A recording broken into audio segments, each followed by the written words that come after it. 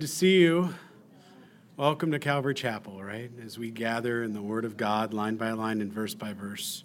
And all of you in your homes, we love you. We can't wait to see you face to face as the Lord opens that opportunity and door, but know that you are very much loved. And, virtual hugs to your home as we're all gathering in the Spirit of God together. Please open your Bible to Judges chapter 19. Judges chapter 19. And, as an under shepherd here, I just want to say thank you to, all of the staff, the secretaries in the office, the church staff, the pastors, elders, all of the help, everybody every week to do what they're doing is amazing before the Lord. Man, I'll tell you what, we are loved here. These folks really love us, and they serve us, and they want to serve this church and the body here. I mean, the chairs are cleaned and sanitized. I don't even know all that means, but it's good stuff. And you're sitting in a fresh chair, man. No cooties in that chair. It's been since we've had these chairs a couple of years. Just you're in the newness of that chair. Guys at home, that's like a new chair, man. And all the handles have been Lysoled and whatever they do, chlorined it or whatever, I don't know. But I just praise the Lord that we can all gather safely and not have to come in and be nervous about every little thing and just let go and just be in the Spirit of God. And I'm going to move this so you know what? I can see you. I'm sorry about that.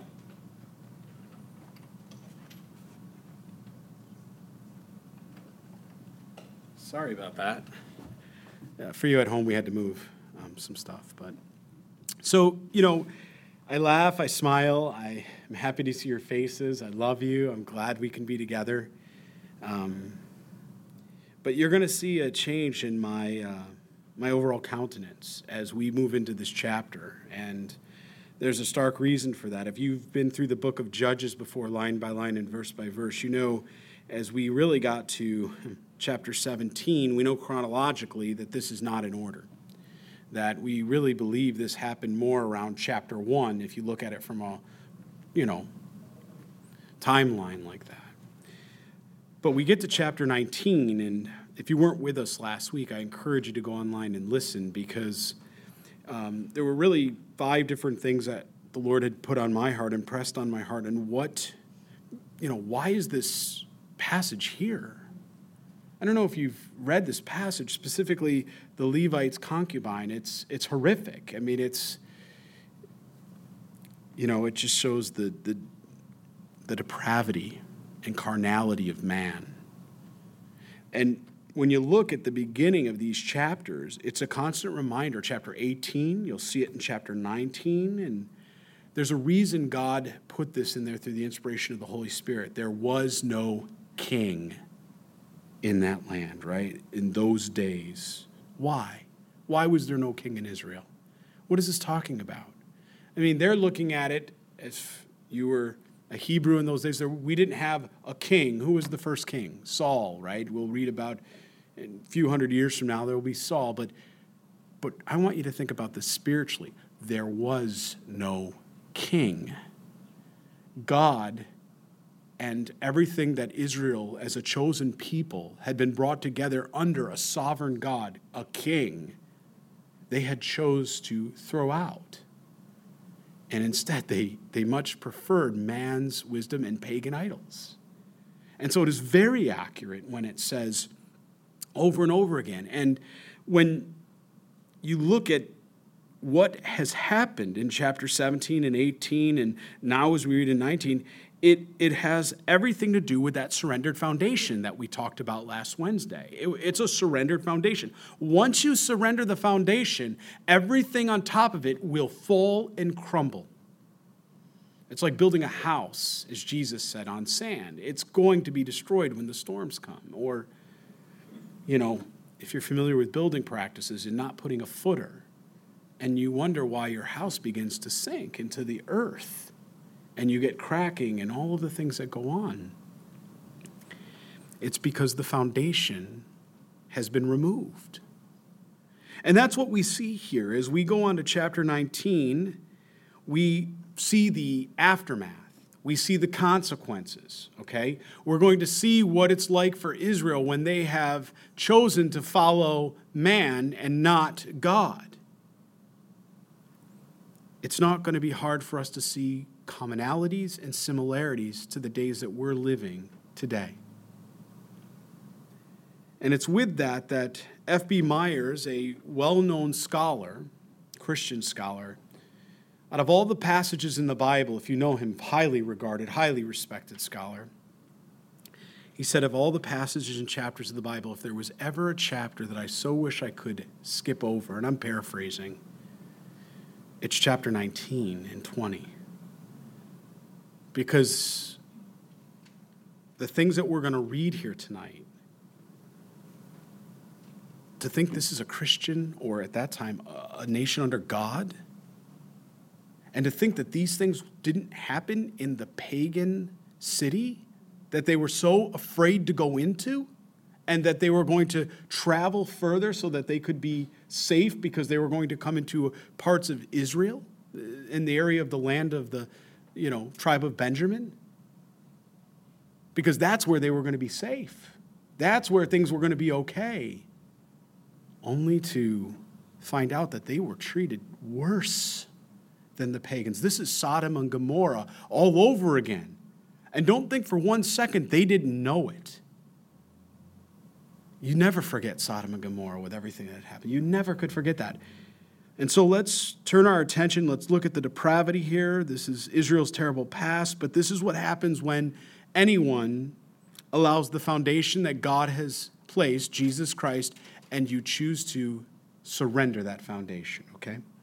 And it came to pass in those days when there was no king in Israel. Please underline that. There is absolutely a spiritual application of that.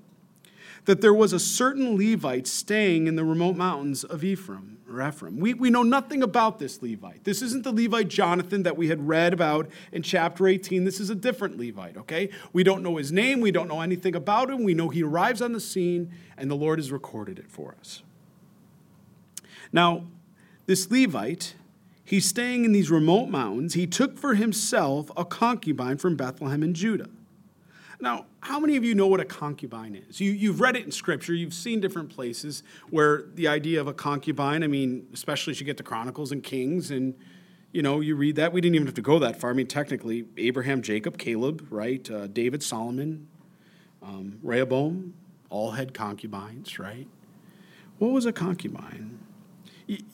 Can I say it in a way that we would understand it today? It was a legal mistress. It was a legal mistress. If we're using the same terminology of what we would describe today, you're familiar with the idea of a common law marriage. Have you ever heard that term? We don't practice it today. We don't hear about it as much. But when I was growing up, you'd heard the term common law marriage, being together and living together for so long. This had legal implications in those days. So if you had a concubine, she was a legal mistress. What affected that was there was no inheritance rights. And so what that meant is that it was well known by your wife that you had this concubine and that she, was able to meet certain needs there, but she was all right with it because of the fact that no inheritance was going to be passed down to the heir, but only to her son or her daughter, mostly to the son, to the male child that way, to the firstborn. Under the law, under their culture and practice. So here we see this Levite, and it's going to start well. Not really. She's going to turn around and she's going to play the harlot. She's going to have relationships with 4 different men. She's going to do these things that are unspeakable, adulterous practices. And he's going to go after her, and he's going to want to win her back, and he's going to find her at her father's house. And if you're caught by the account here, at first you're feeling bad for this Levite. Because here's this man that has this concubine, and we don't read of any other wife or any other, woman that he had in his life that way, but he appears to have had feelings for her. And then we're going to see the true character and heart of this man. Things aren't always as they appear. Amen? Things aren't always as they appear.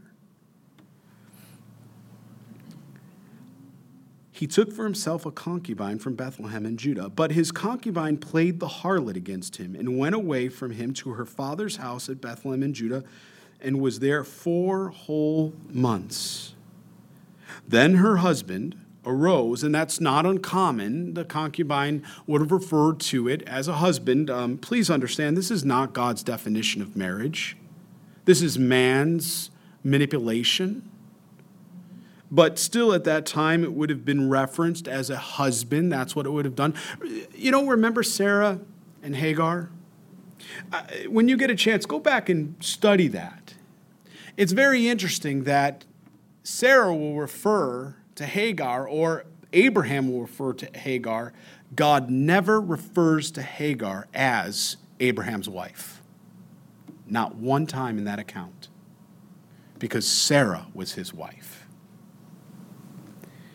So God's definition and understanding of marriage does not play into this plan. It was never God's plan. You can read in Genesis, the very first marriage, I think of Adam and Eve and how God had brought Eve to Adam. I think of 1 Timothy 3 passages, many of us men, as the Lord may call us into ministry, or we look at our lives. In the New Testament, it tells us, the husband of one wife. It's talking in singularity, 1 Timothy 3 there. It doesn't mean that you have never been married before, or that you're widowed or something like that. It means no polygamy. It speaks very clearly to no polygamy. One man, one woman for life. That's God's design. Now, certainly there are things that happen contrary to that, but I'm speaking of God's design. You can look at Matthew chapter 19, verse 4, if you want to hold your finger here again, drawing our attention to the Lord's teaching and idea here, because after all, Jesus Christ came to give us true understanding of the Word.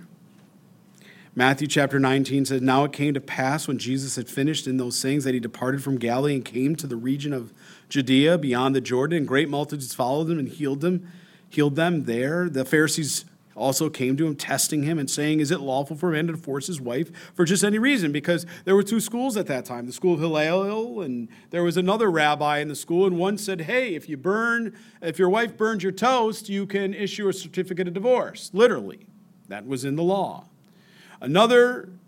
Some of you ladies are like, 'I'll show him burn that toast.' I saw some of the, you all had it in you, man. It was like, I was like, whoa, step back. Hang on now, ladies, hang on now. That was never God's design, all right? But there was another school thought, that's not God's interpretation. That's not God's understanding of marriage, right? So the Pharisees ask Jesus this question in verse 4, where I want to draw your attention tonight. He answers it. He says, "And he answered and said to them, 'Have you not read that he who made them,'" who is that? God the Father. "He who made them," he's speaking very clearly. "At the beginning," notice that. He says, when we go back to the beginning, God's original design, that's what we need to talk about here. "He made them male and female and said, 'For this reason a male shall leave his father and mother and be joined to his wife, and the 2 shall be one flesh.'" That's God's design for marriage. That's what a biblical marriage looks like. One man, one woman, one flesh. That's God's design. Now, look, some of you may be sitting here or sitting at home and saying, "That was my heart and intention too, but things didn't work out that way. But that wasn't my choice. That wasn't my design. My heart, my choice was that, and you were abandoned. Maybe you're widowed. Maybe there's something else that's happened in your life that you didn't seek that. And now you think back, Lord, am I out of your will?" No.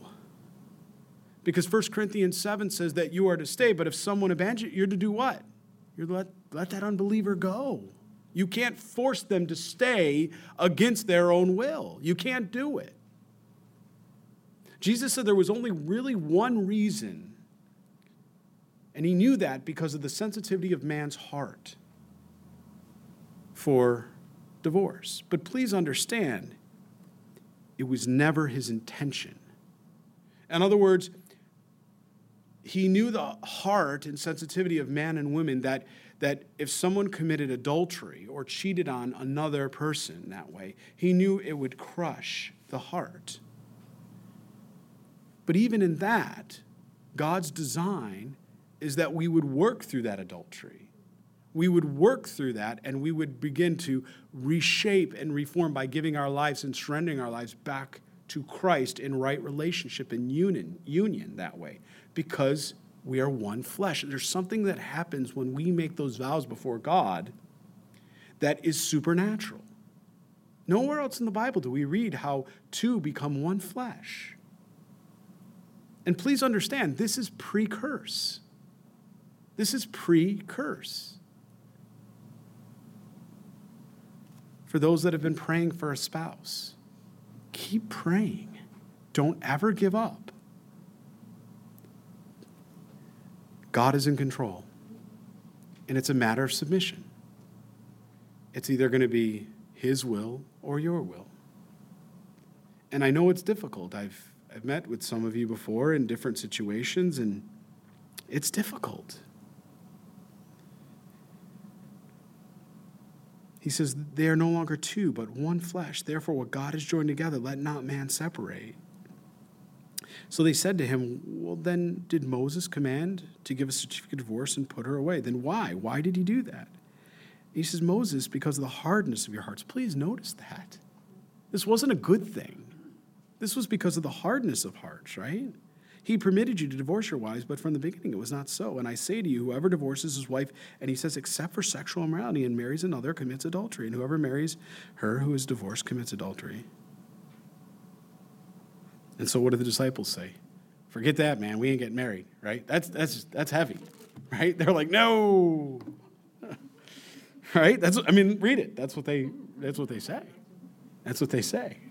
They're like, man, why am I bringing that up? Because we're going to read here, as this concubine plays the harlot, back in chapter 19, verse 2, right? That she goes for 4 months back to her father's house.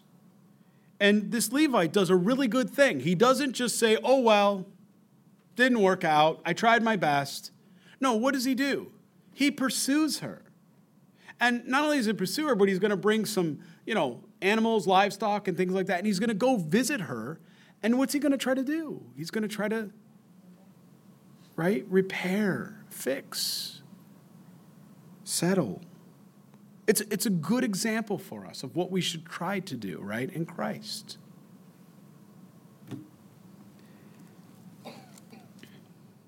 Then her husband arose and went after her to speak kindly to her. That's a good start. And bring her back, having his servant and a couple donkeys with him. So she brought him into her father's house. And when the father of the young woman saw him, he was glad to meet her. Isn't that interesting? He was glad to meet him, I meant. I was going to say, he already knew her. He was glad to meet him. Isn't that interesting? Well, that was the father, and doesn't sound like he was ever introduced to this man or ever had relationships with him. It was almost like there was this distance within the family. Now his father-in-law, the young woman's father, detained him and stayed with him 3 days. So they ate and drank and lodged there. You know what? She was unfaithful, but he went after her. As a good example, divorce is permitted but not commanded. Please notice that with me. Then it came to pass on the 4th day that they arose early in the morning, and he stood to depart. That makes sense. He's making a long journey. He wants to wake up early in the morning. He wants to leave while it's early so he can travel, so that he doesn't have to worry about bandits or anybody along the road like that, and that they can get to their destination of where they're heading. Makes sense, right?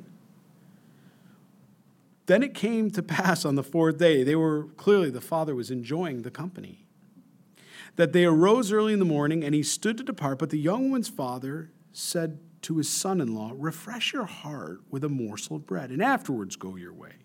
So they sat down, and the two of them ate and drank together. Then the young woman's father said to the men, please be content to stay all night and let your heart be merry. Why is he saying that? Because he knows as well that the longer he stays like that, right, and it's more risky for his daughter, it's more risky for the son-in-law to travel that way. So they have a couple morsels of bread, they're having a nice time. You have to understand, fellowship was very important that day. You didn't just stop by somebody's house and say, how you doing? You'd come in and you would eat together and you would talk together. You'd have a cup of tea, or different things like that, and you would refresh yourself as for your long journey. It wasn't like they had a Motel 6 down the road, right? So when you were a host and somebody was coming in, it was a big deal. It was a very big, it still is today. It still is today in the Middle East. It's a big deal. When you're a host, somebody comes in, not only are you protecting them, but you're showing them true hospitality.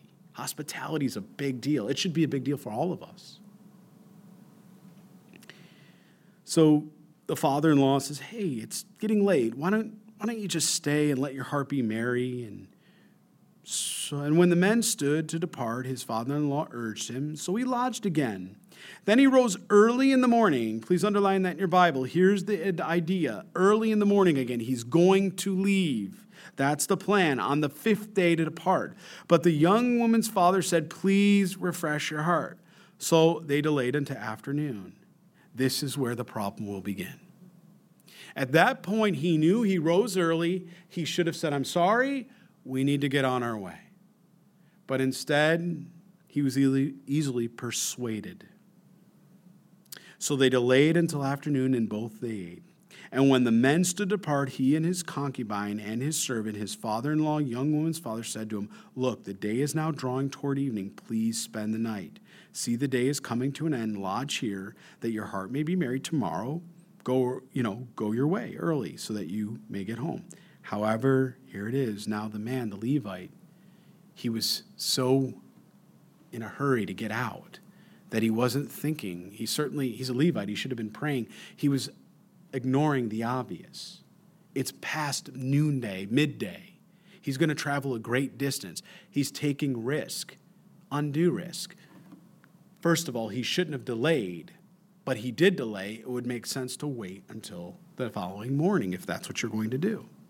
However, the man was not willing to spend that night, so he rose and departed and came opposite Jebus, that is Jerusalem. It'll be in their territory or their hands until until the time of King David, basically, in which we know that Jebus will then be taken over by David and King David, and will become Jerusalem, and that will be where eventually the tabernacle is placed, right?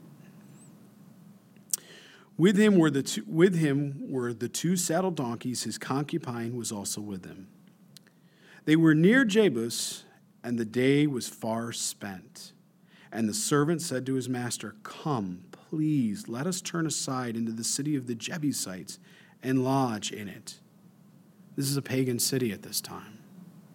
He's weighing things out. He says, even the servant saying, master, come on, this makes sense. We've been traveling, it's not smart to travel at night. There's bandits, there's bad things that can happen. Not only, but you have a woman with you. And that would have been under, a constant thought at that time. When you were traveling with a companion, a woman like that, it was not advisable to travel at night. So that if somebody came, obviously, in those days, if somebody captured, they would, nefarious things. You understand what would happen, terrible things. So he says, turn aside to this pagan city. But his master said to him, we will not turn aside here into the city of foreigners. The irony is the foreigners would have treated him better than his own people did. Who are not of the children of Israel. We will go on to Gibeah. So he said to his servant, come, let us draw near to one of these places and spend the night in Gibeah. I never say that right, Gibeah or Gibeah, depending on how you want to pronounce it, or in Ramah.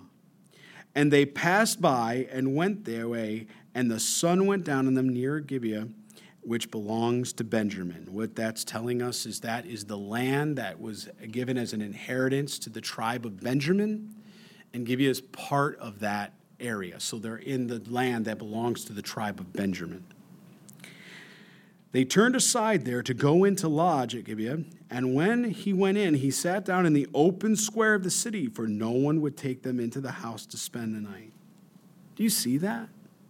That's a strange and odd thing. Here he is around the Israelites, his own people, the tribe of Benjamin, right? He from the tribe in that area of Judah, right? Coming in, it would have been normal to show, again, especially at that time, hospitality. For somebody in the open square to see that he needed a place to stay and to open their homes to allow him to come in and stay there and provide for him until he could, the next day wake up and he would be on his way after he was fed and had an opportunity to refreshen himself. But not one soul in Gibeah was willing to open their home. And I find that so striking in this account because that is so unlike the culture of that day.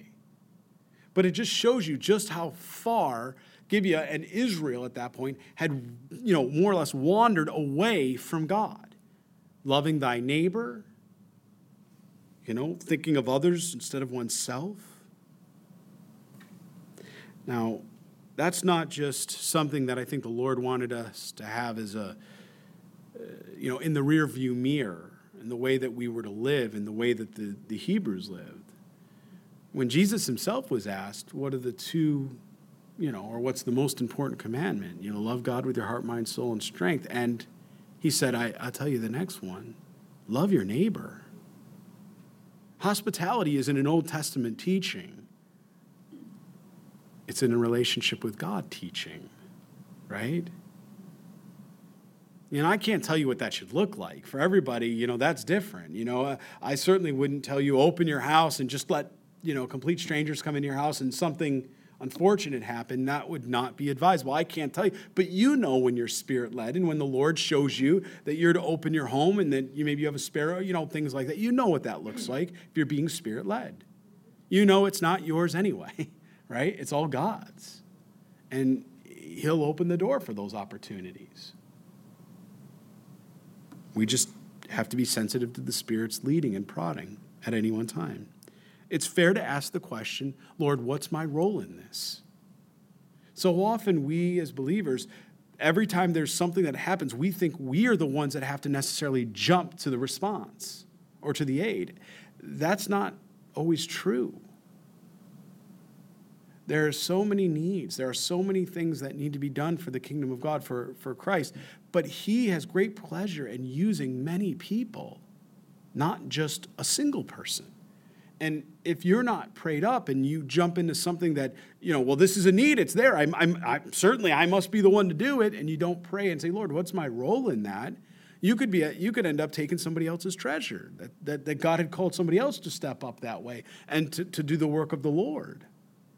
But if God tells you and commands you to do it, then certainly in obedience you want to obey. But I always say that because I don't know about you, but if you think back to all the different things, even today, presently, all the needs that are out there, can you possibly meet them all? I think we all would say no, it's not possible.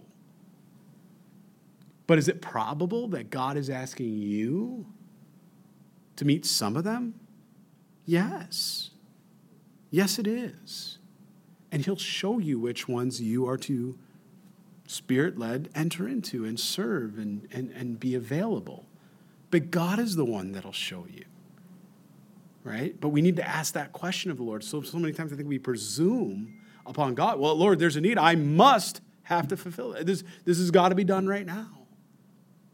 In so doing, I often wonder, do we miss being at the right place at the right time because we think God needs help? And we're over here, and God really would have us over here. We need to follow. We never want to get ahead of the Lord, and we don't want to get behind him. We want to be step in step with him. Well, clearly there was nobody honoring God's commandments and statutes at Gibeah at that time, and he's sitting out in the square, and all of a sudden we see just then, verse 16, an old man came in from his work in the field at evening, who also was from the mountains of Ephraim. Hey, look at that. He comes in. He's from the mountains of Ephraim. He's not from Gibeah. You know what that means? He was a foreigner to that area of Benjamin because he was originally from that larger area of Ephraim. that he would have come out right that way. And he was staying in Gibeah, where the men of the place were Benjamites. And when he raised his eyes, he saw the traveler in the open square of the city. And the old man said, "What are you doing? Or where are you going? And where did you come from?" So he said to him, "We are passing from Bethlehem in Judah toward the remote mountains of Ephraim, and I am from there. I went to Bethlehem in Judah. Now I'm going to the house of the Lord." If you remember, that is in Shiloh at this point, in the land of Ephraim.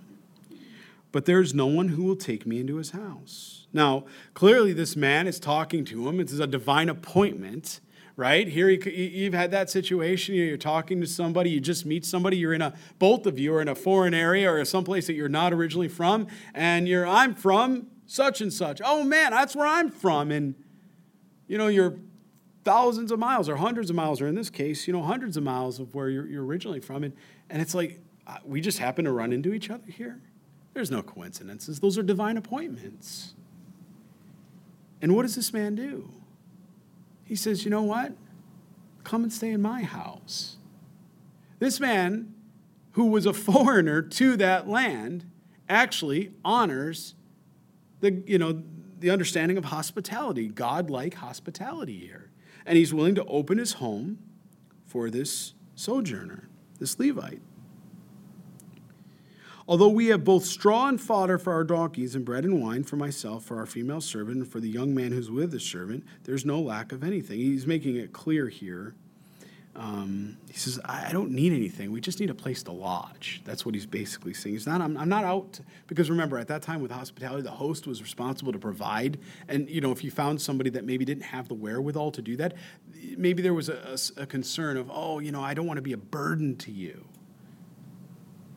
We have all the things we need. And the old man said, "Peace be with you, shalom. However, let all your needs be my responsibility." Here's this single man that's just come out from the field, just been working. Long day, he's tired. Probably the last thing he wanted to do was talk to me. He probably wanted to go home, get some fresh water from the well, wash his face, wash his feet as he had been out in the field, go in and probably prepare a supper and go to sleep and prepare to do it all over again the next day. But he's not interested in his flesh at this moment. He sees an opportunity to be the hands and feet of the Lord. And he says, "I'm not worried about providing. God's provided." He says, "I'll provide." What a beautiful example of a host here. One man, and there's 2 or 3 of them with the animals and everything like that. There's the concubine, there's obviously the master, the Levite, and then there's the servant, and then you have the animals. He says, he doesn't say, "Well, just you, I can take care of you," or the concubine. No, he says, "All right, come on in." It's just beautiful. Everything, you're reading this, right? It's a good account so far. We're like, yes, this is good. Except for the adultery aspect, we're tracking good. This is good. But we're going to see it's going to change rather quickly. "However, let all your needs be my responsibility. Oh, do not spend the night in the open square." So he brought him into the house and gave fodder to the donkeys, and they washed their feet and ate and drank. As they were enjoying themselves, suddenly certain men of the city, perverted men. Now, if you remember in Genesis chapter 19, when we read about Sodom and Gomorrah and this idea of perverted men, it's the same language, it's the same Hebrew, it has the same context. And the idea is homosexuals. These men had come out to have relations with this Levite, okay? They were interested in raping this man. That was what was going to happen.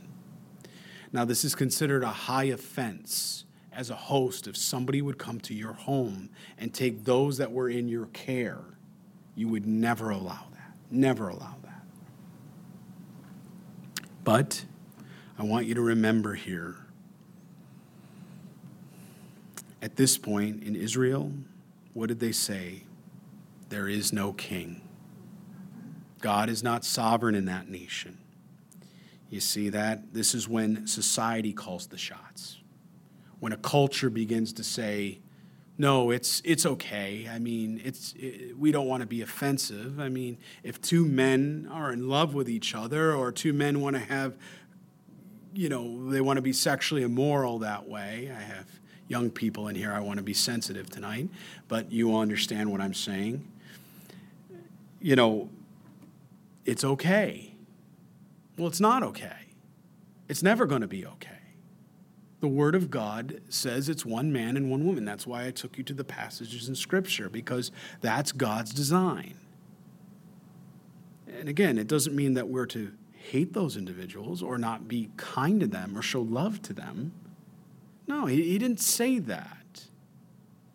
As a matter of fact, your kindness with your truth might be the thing that actually opens their eyes and allows them to come out of that cult-like behavior and find a place where they truly are welcomed and loved just the way that God created them, not with the way that they found favor or acceptance from humans, because that happens.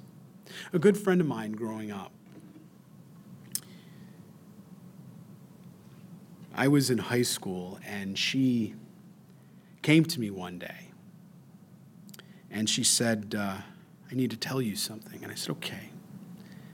And she said, for a number of years, I've been finding the opposite sex attractive. She was a volleyball player and quite good. And, we'd go watch the games. And she was always friendly with some of the female athletes. And I never thought too much of that. But the day I remember sitting in her house, she began to cry. And she began to tell me how they were the only people that really accepted her. That her father, who was a Christian, her mother, who was a Christian, she was afraid to tell them because she was afraid that they would kick her out or, basically have nothing to do with her. And so she was afraid. And I remember telling her, hey, we need to go and talk to your parents. Her dad was a doctor and a very nice man, a very kind man, a very generous man. And I remember saying, I'll go with you. And I held her hand, and I remember walking into the room, and I sat down next to her, and I was holding her hand because she was afraid. She was very much like a sister to me. And she was right next to me, and she said, Dad, I need to tell you something. And she began to tell her father that she had homosexual tendencies or lesbian-type tendencies towards the opposite sex. And I watched her father. I've never seen him lose his temper before. But I began to watch as I saw his, you can look at the nonverbal language of a person, and you could see he's leaning more forward. I could see his hands tightening a little bit. Her mother began to just weep. And I remember him saying, no, you don't know what you're talking about. This is satanic, the whole thing. And for a number of years, she had an estranged relationship with her parents. Her father ended up getting stomach cancer and dying, and they never ever reconciled that relationship. And as we got older, and I was still very much friends with her, actually, matter of fact, she came to my wedding, I would always take opportunities, especially after a few years after that, I got saved, and my wife got saved, and I would call her, and I would talk to her, and I would let her know that I loved her, and that never changed. But I have something really important that I needed her to understand, that there were eternal consequences. There's choices we make now with eternal consequences. And through love, I would continue to talk to her. And I'd love to tell you that this story has a wonderful ending, that she came around and said, absolutely, I'm going to accept Jesus right now. you know, that didn't happen. But I can tell you what, she began to question different relationships she was in. She began to see some of those things operate like a cult, that there was a lot of groupthink. And she always knew and knows to this day, and I pray to God she even hears this now, that if she ever wanted to talk, if she ever needed someone, in a heartbeat, I'd be there. There's no distance I wouldn't drive, nowhere I wouldn't go, because I love her. She's a sister. You see, that's the love that Christ wants us to have. Not my example, because you can do far better, but the point is, he doesn't want us to readily dismiss somebody because they're not walking according to God's commandments and statutes. You know what he wants us to do? With love, he wants us to win them to Christ.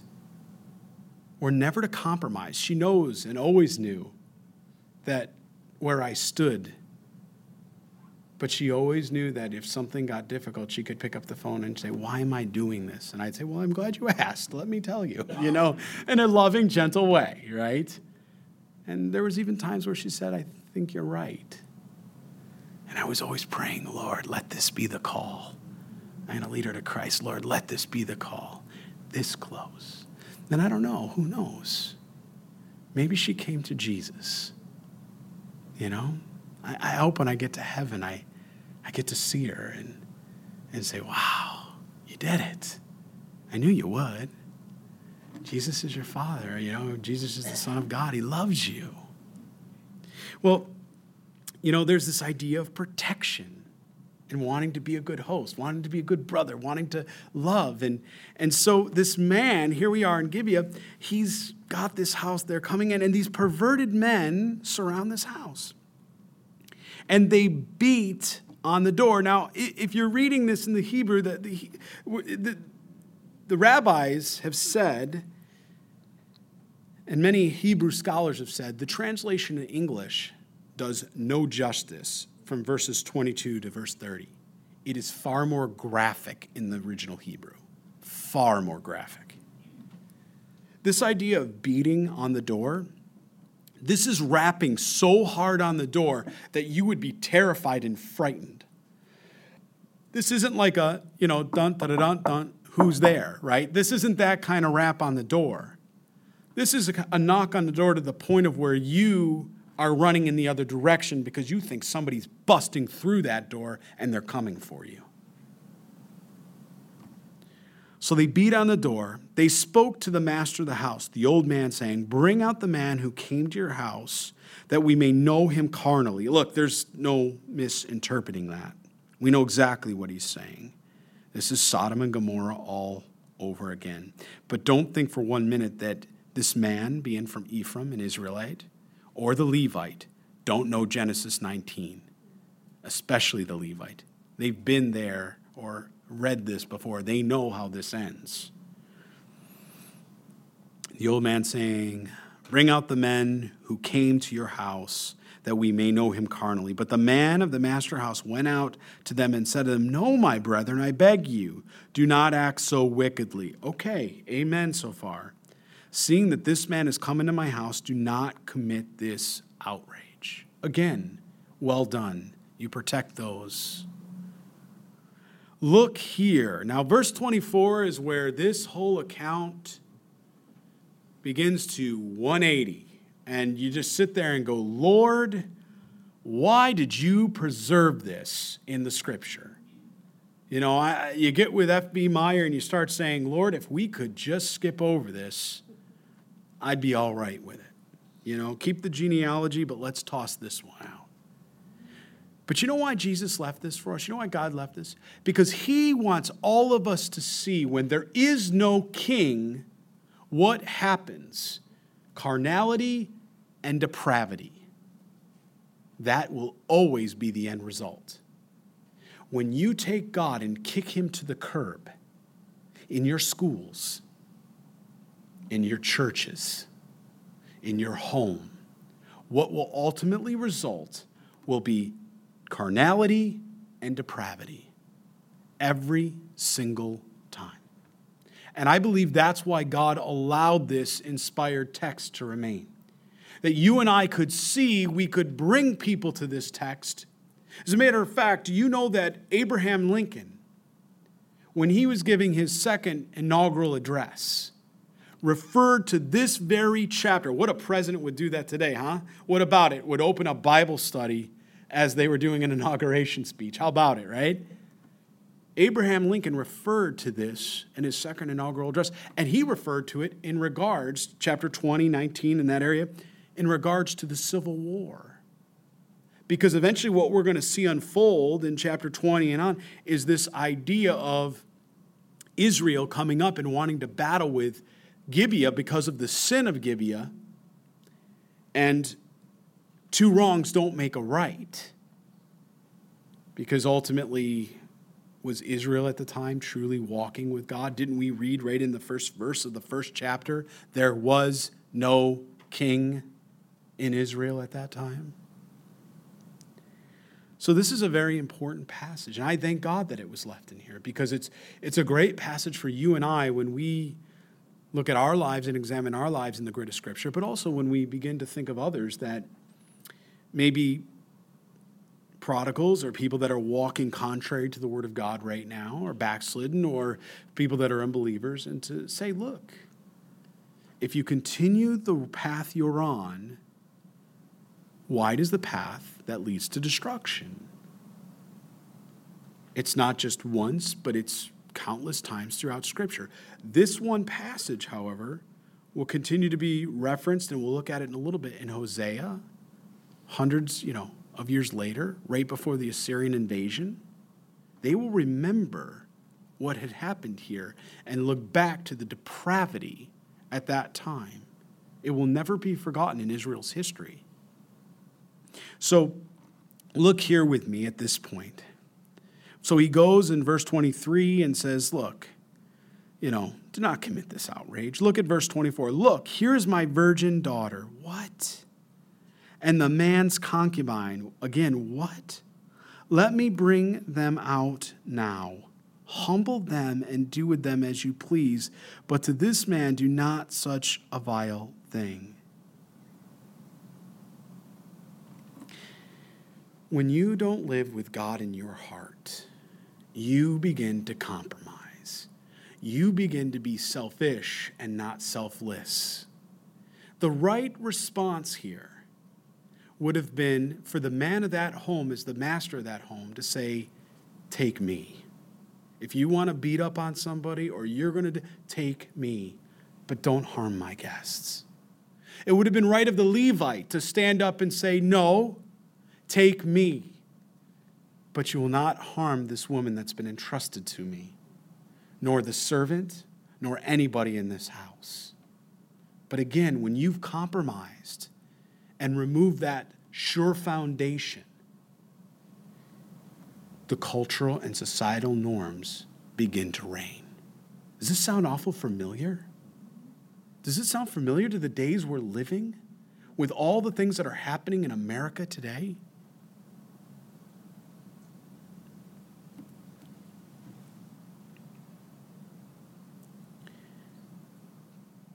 But the men would not heed them. So the man took his concubine and brought her out to them, and they knew her and abused her all night until morning, and when the day began to break, they let her go. Now, they raped her is what this is saying, and this is very difficult. This is very upsetting. Often you've heard me say that I take Scripture and I play the video. Shut the video off. Shut the video off in this passage. You don't want to envision this. The Hebrew, again, is far worse. It's more graphic. It's more graphic. I'll just leave it at that. Then the woman came as the day was dawning, fell down at the door of the man's house where her master was till it was light. Now, I read this in verse 27, and I don't understand. When her master arose in the morning. What does this mean this man was doing? He was able to go to sleep while this poor woman was being raped and abused. This man could go and sleep. You see, now we see the character of this man. This man didn't really love her. Had he loved her, he never would have let this happen.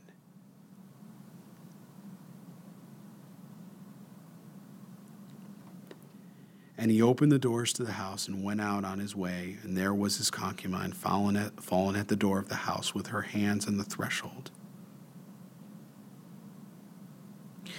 You know, who's guilty here? Who's guilty? Is it Gibeah? Is it the man, the old man, the master of the house? The host? Is it the Levite? It's all of them. You know, your title of your scripture, this passage for this area, passage of scripture might say Gibeah's crime, written in by man. It's not Gibeah's crime. It's Gibeah's, the man, and the Levite's crime. Every one of them had an opportunity to stand up for what was right and not ignore the abuse. And every one of them failed. Every one of them failed to do what was right.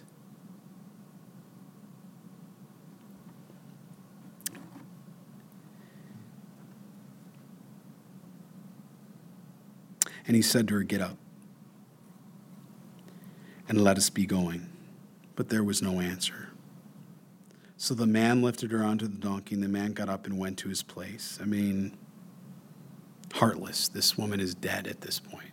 Heartless. When he entered his house, he took a knife, laid hold of his concubine, and divided her into 12 pieces, limb by limb, and sent her throughout all the territory of Israel. Now this man is upset. Now he's upset. Now he's angry. And so he's going to do something like this now? Why was he not angry when he was sleeping and his concubine was being raped? Where was he then? Why wasn't he angry then?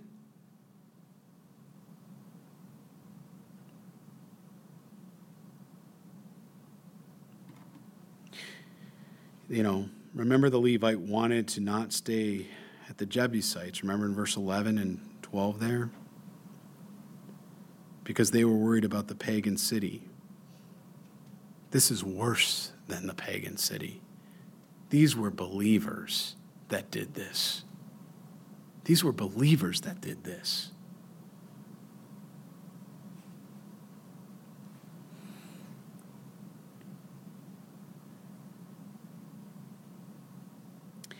And so it was that all who saw it said, "No such deed has been done or seen from that day that the children of Israel came up from the land of Egypt until this day.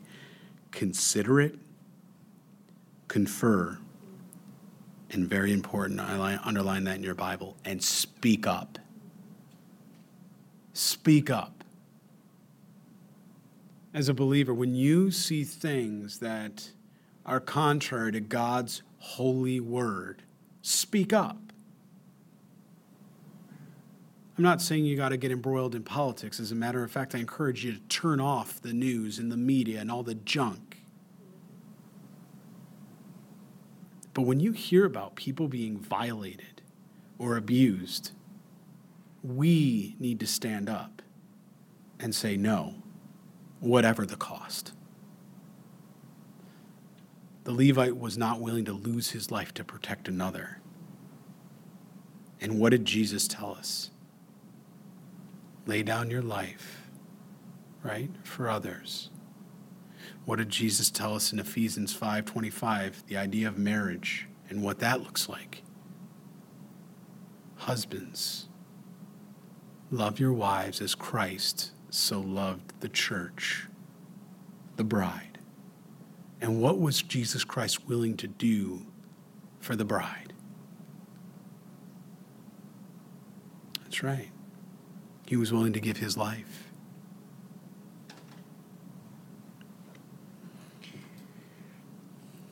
They never ever forgot about this. Turn in your Bibles to Hosea chapter 9, verse 9. Right around 722, Hosea was a contemporary in that time. And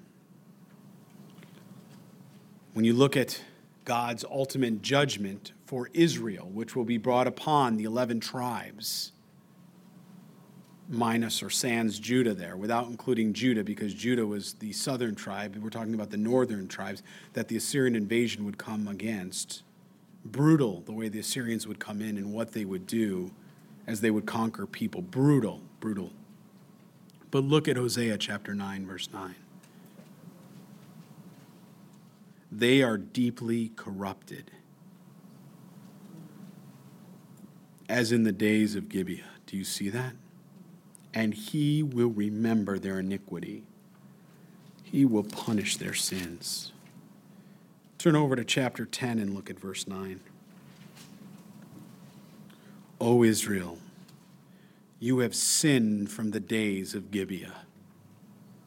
There they stood, the battle in Gibeah against the children of what? Sin, of iniquity. It was never forgotten. And ultimately, there was judgment that was brought. But I want you to think about how many hundreds of years, right? We're talking 1,300 somewhere, 1,200 in that time.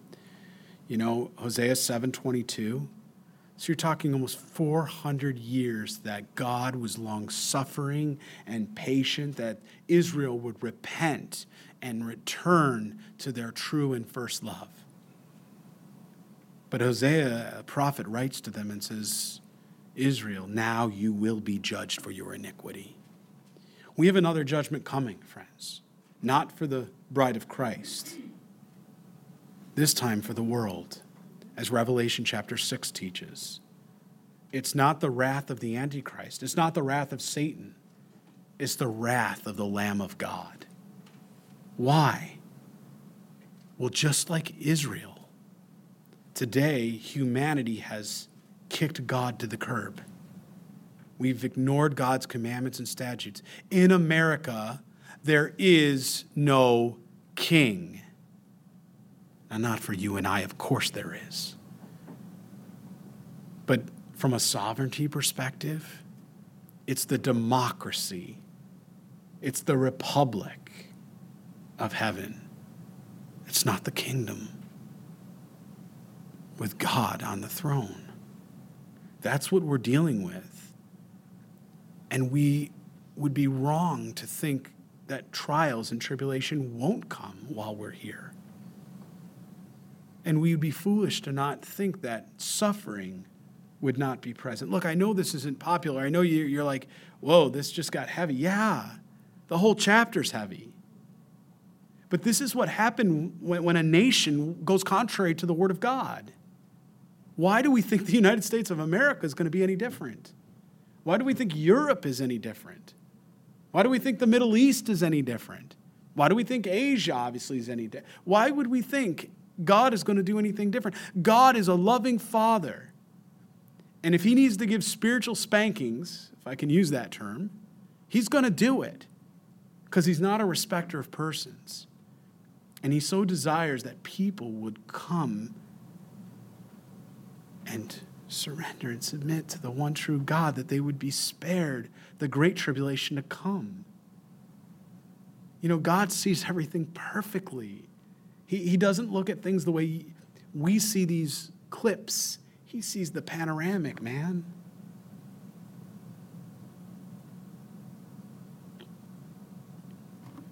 He says, consider it, confer, and speak up. The musicians can come forward here. We're going to close with a song. But I want to ask everybody here, I want you to think about, again, why this all happened. You know, next week we're going to go through chapter 20 and 21, and we're going to finish the book of Judges, and we're going to be going into the book of Ruth next. I want everybody to think about, again, why this happened.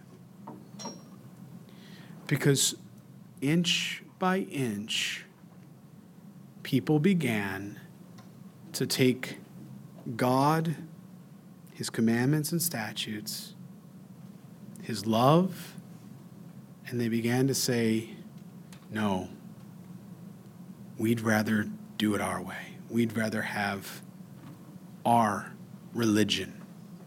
We'd rather have our ideologies.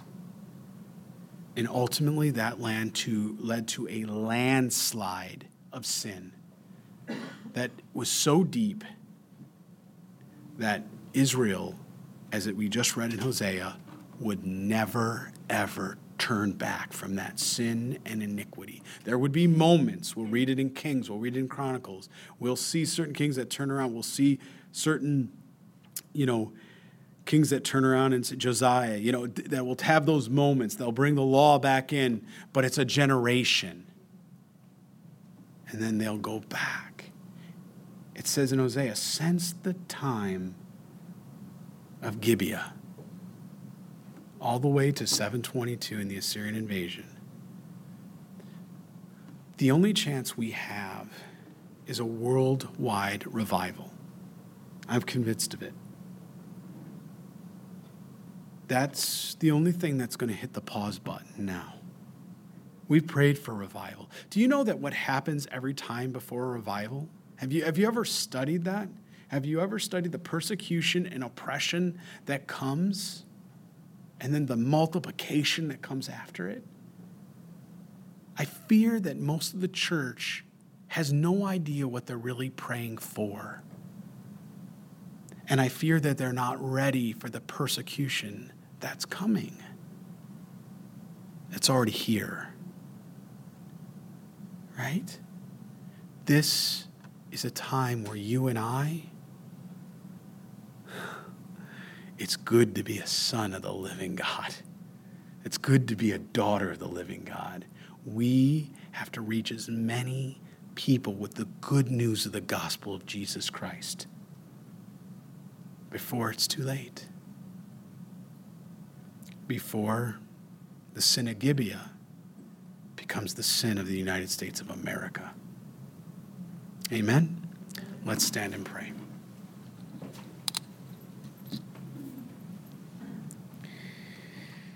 Father, I